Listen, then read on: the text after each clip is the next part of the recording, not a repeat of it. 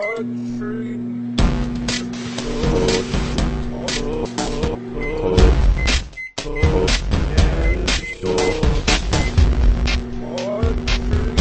bring a poem.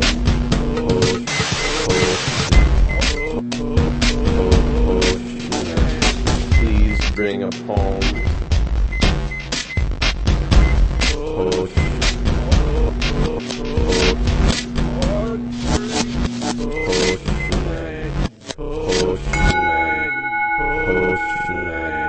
Poetry night rings through. Please bring a poem. Are you ready to record Emma Love? I don't think you are. She is a dynamic woman with amazing voice that will go anywhere it wants.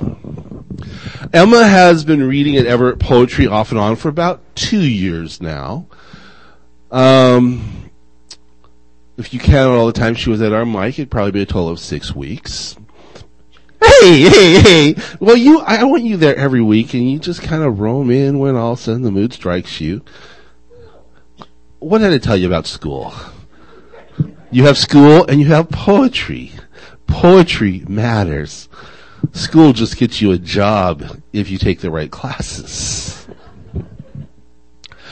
So, she's a young poet. She's just developing her voice.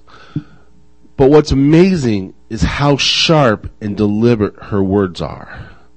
So when I listen to what she says, it has great impact on me, but more so is I can project where I think she's going to be in 5 years and 10 years, and that is scary good. She loves playing with words. She loves seeking truth. And like many poets, she has lots of demons. But unlike most of her other poet friends, her demons are hiding over in that closet scared of her. Because she has confronted them, as you will hear in her poems. And she has made those demons her bitch. Emma Love.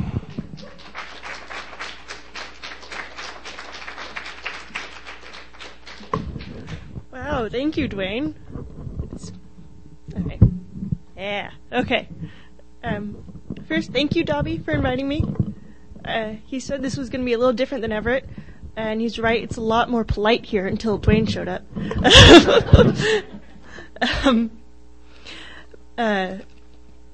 So this is my new, very first chapbook called Given a Choice. Named as such because my mother always says that when you don't usually get to choose what life throws at you, but when you do, you're given a choice as to how you deal with it. And whether that be good or bad, it's your mistake to make, your mistake to learn from. So that's kind of the theme we have going on here. Except for one I put in just because my boyfriend asked me to. So. Alright. So. And Dwayne has heard most of these, so he just needs to pretend like he hasn't. This first one is called How to Get In and Out of a Psych Ward in 9 Easy Steps. Step 1. Be Catholic. And feel guilty about it. Step 2. Fear everything. The shadows on the wall, the sirens in the distance, the thoughts of the neighbor, the tears of your mother and the anger of your father, the disappointment of your teacher, and the very heart in your chest. Fall in love. From a distance. Close enough to see her hurt, but always too far to help. Get over it.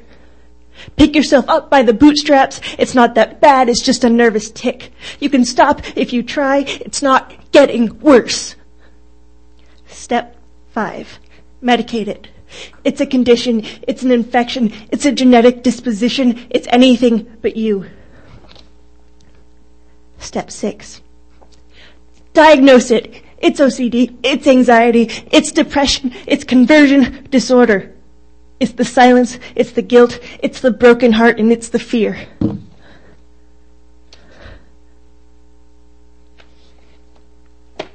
Step 7. Fight it. Chin up, arms to your side, don't let them move. You are stronger than your subconscious. You are stronger than the electricity running down your nerves. You are stronger than anything that made you small. Step 8. Breathe. People will look at you, waiting for a porcelain doll to crack. People will judge you for the wounds that yet to heal. People will applaud your bravery after they watched your battle from afar and took no arms themselves. Step 9. Be alive and be okay with it.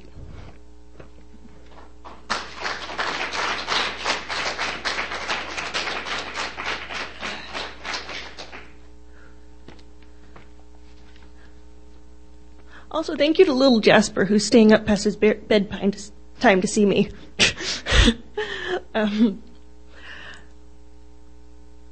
So this next one is called Shell Shock.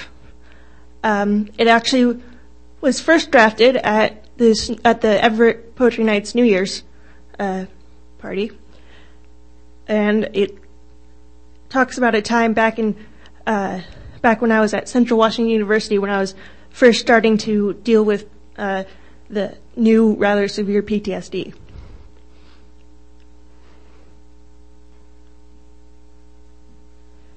It didn't end with the attack. Terror lingered. Unwelcome and persistent guest. By night, I drugged myself on NyQuil to drown me in a sleep deeper than the plague of wandering thoughts. Morning always came as a vicious assault. The snow falling outside painted a peaceful scene, but proved no comfort as brutal daydreams clawed the corners of my mind. I walked to class, and his hands retraced the crime scene. I tried to eat lunch in a crowded dining hall, but horrific images flashed so violently I had no appetite. I read alone in my room to find some peace and silence. But I felt his breath on my neck as he whispered savage lies. I walked alone at night and sat on a bridge with chilly water passing below. I was no longer afraid of the dark. I had learned that cruelty walks in daylight. I returned to an empty room and counted the sleeping pills. Never enough to break my mother's heart, but maybe enough to drown the tortured daydreams for a night. Yeah!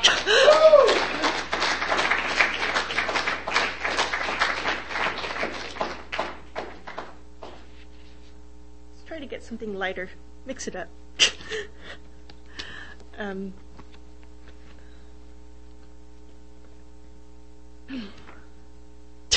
We'll get there, Dwayne. Don't want to depress the crowd and make them leave. This one is called Coloring Inside the Lines. Haven't done this one in a long time. I wasn't always this messy. There was a time when my words fit my actions, and my feelings fit in shiny little boxes. But round 1 came and I was KO. Bleeding my color on the mat, I was an outline. I sat in self-pity, watching the colorful people walk by. All the blues and reds, purples and greens, moving so gracefully in their stride. The time came when pity wasn't enough. And when trembling hands, I picked up the crayon, laboriously mindful of borders and boundaries, I colored myself anew. And, oh God, I was beautiful. I sang and laughed and danced in the streets. But round 2 came and I was flat on the pavement. The bus won that round of chicken. Like gasoline, my colors painted the road on their way down the drain. Now let me make myself clear. This was no time for pity. I had a life to live, people to kiss, hands to hold. This was no time for borders and boundaries. So I grabbed the brush and made myself a masterpiece with splashes of red and globs of gold. So yes, I may be messy. I may stain you with stray pigments. I may leave a Jackson Pollock in my wake every step. But round 3 has got to come sometime. And darling, I've got no time for coloring inside the lines.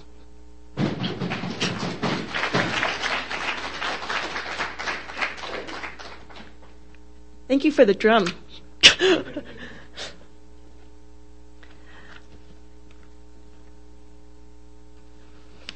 Okay. This one is called The Artist, and was written around the time that I was coming out as bisexual.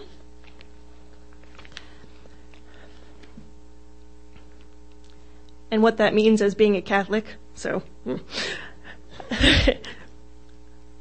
I once tried to pray the gay away. I knelt in the light streamed through stained glass windows, and I asked God if he was angry. And in a pew-shaking boom, he replied, "Of course I'm angry, child. I am an artist. I only make masterpieces. Daughter, I crafted you with my hands. I made that spark in your eyes, and I put that snark in your smile. I gave you trials and tribulations to see you rise to the occasion. I gave you a tender heart to rise others with you. And you want to diminish my art? You want to slice off parts of you that I so lovingly placed? Of course I'm angry. You cannot ask an artist to paint what is popular. You cannot ask me to make what is common, because I, like the painter, will always create what is beautiful."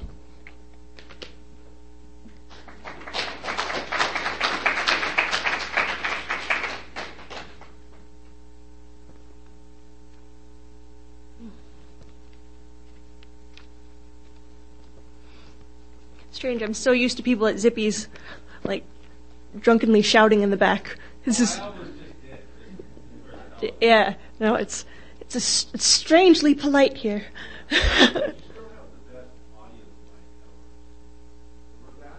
What?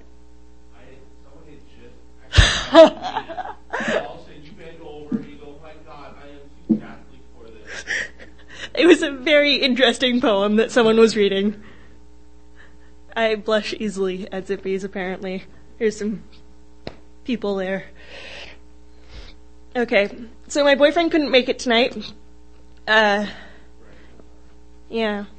Well, because he had to work, and so I told him what that meant is that I get to read embarrassing poetry about him. So,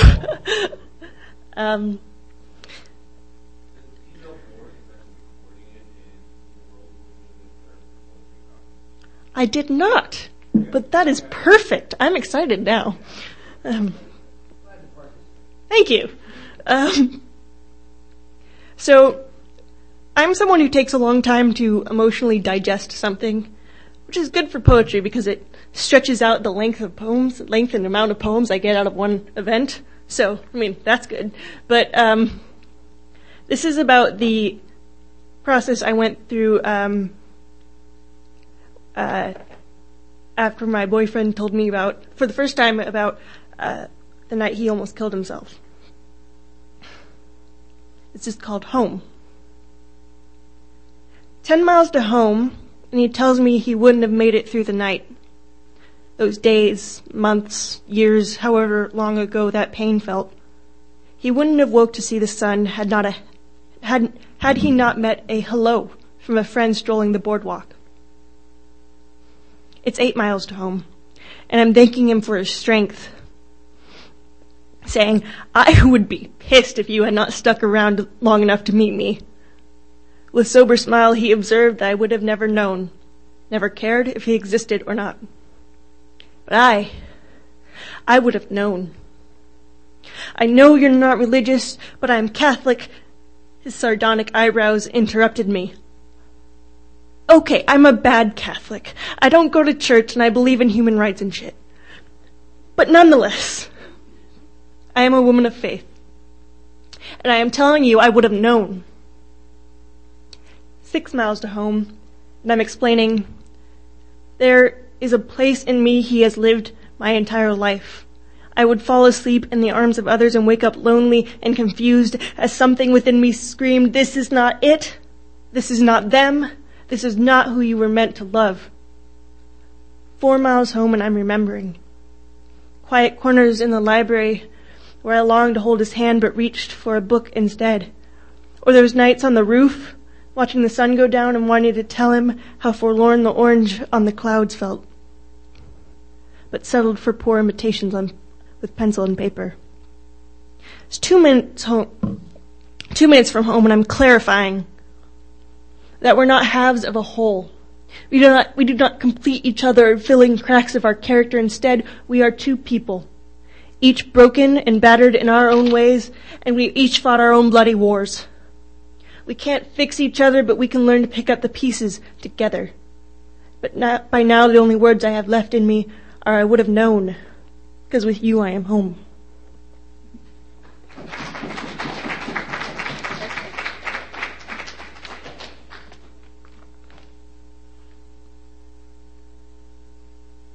All right.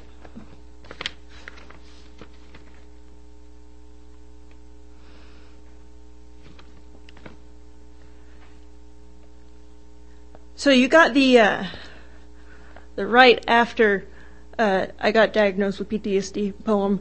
Now you get a little later on where the whole anger stage sets in. So this is for you, Dwayne, for the darker stuff. Yeah. This is called Prometheus. Give me a lighter. I'll burn it all down. Every lie you ever told, every heartstring you ever tore, I'll send it to ashes.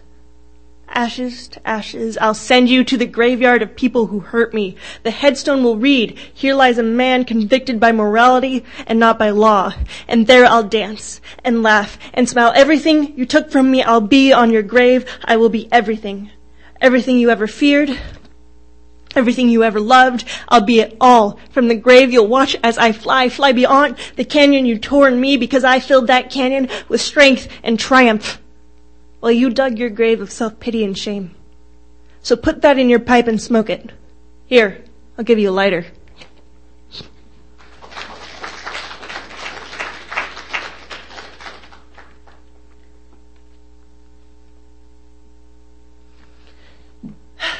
This next one is also along a similar track.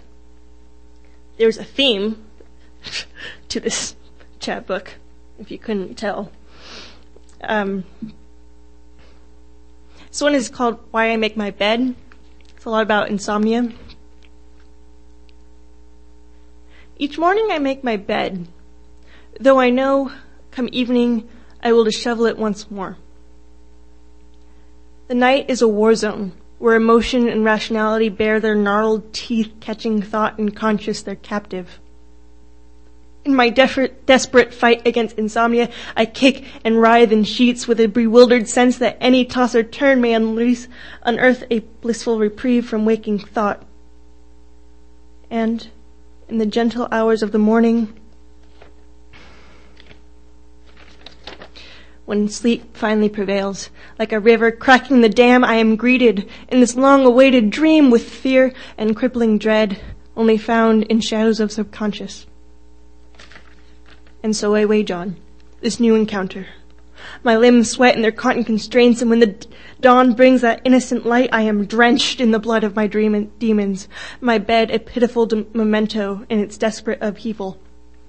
Then, with shaking hands, I smooth, crease, and tuck the blankets of this battleground to their peaceful rest. There is no sign of war in cotton covers and a neatly made bed, a facade of hope in which I willingly deceive myself. Reset, recover, repeat.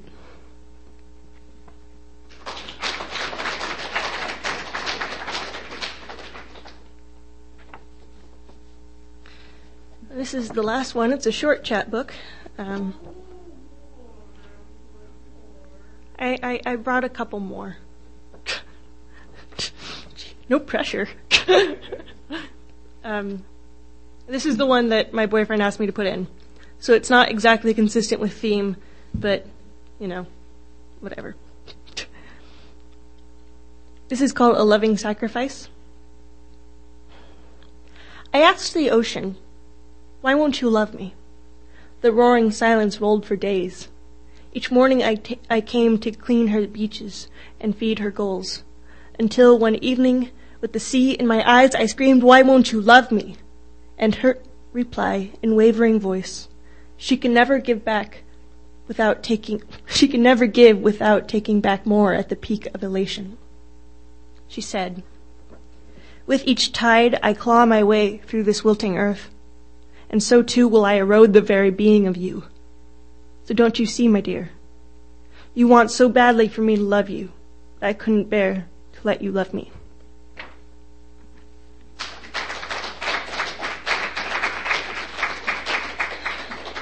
So that's the entirety of this short little chapbook. How much time has it been? I don't know.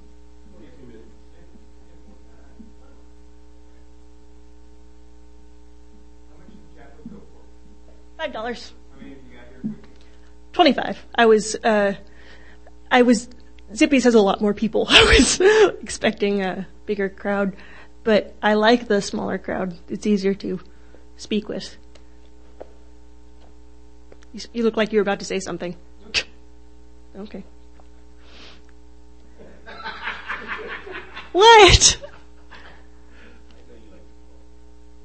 What's going on? Okay. Okay. All right. Well then. Thanks, Dwayne. So this is a rather newer one, not as polished as the other ones.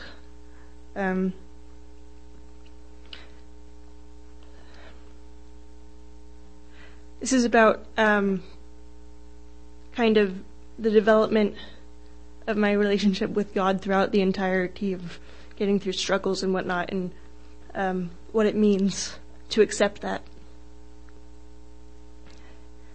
Dear God, I used to wonder what I did to you. I thought I owed you nothing, least of all gratitude.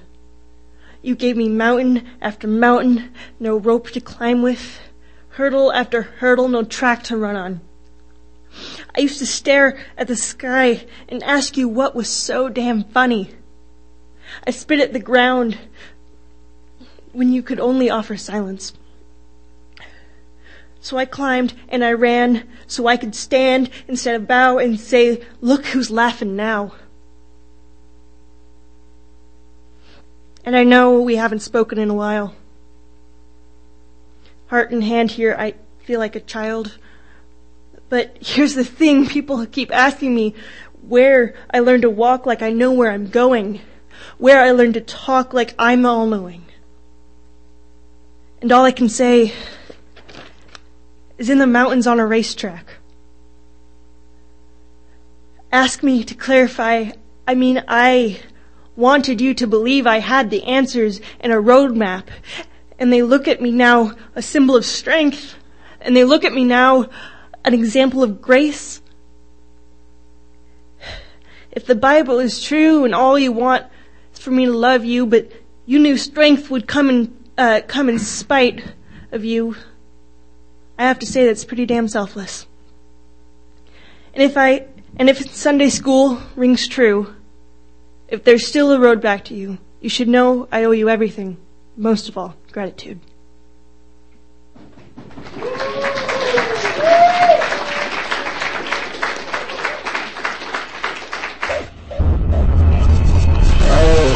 Did I just go too far? Maybe a little bit.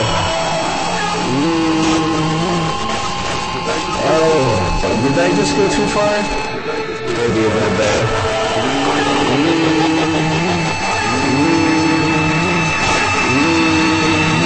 Did I just go too far?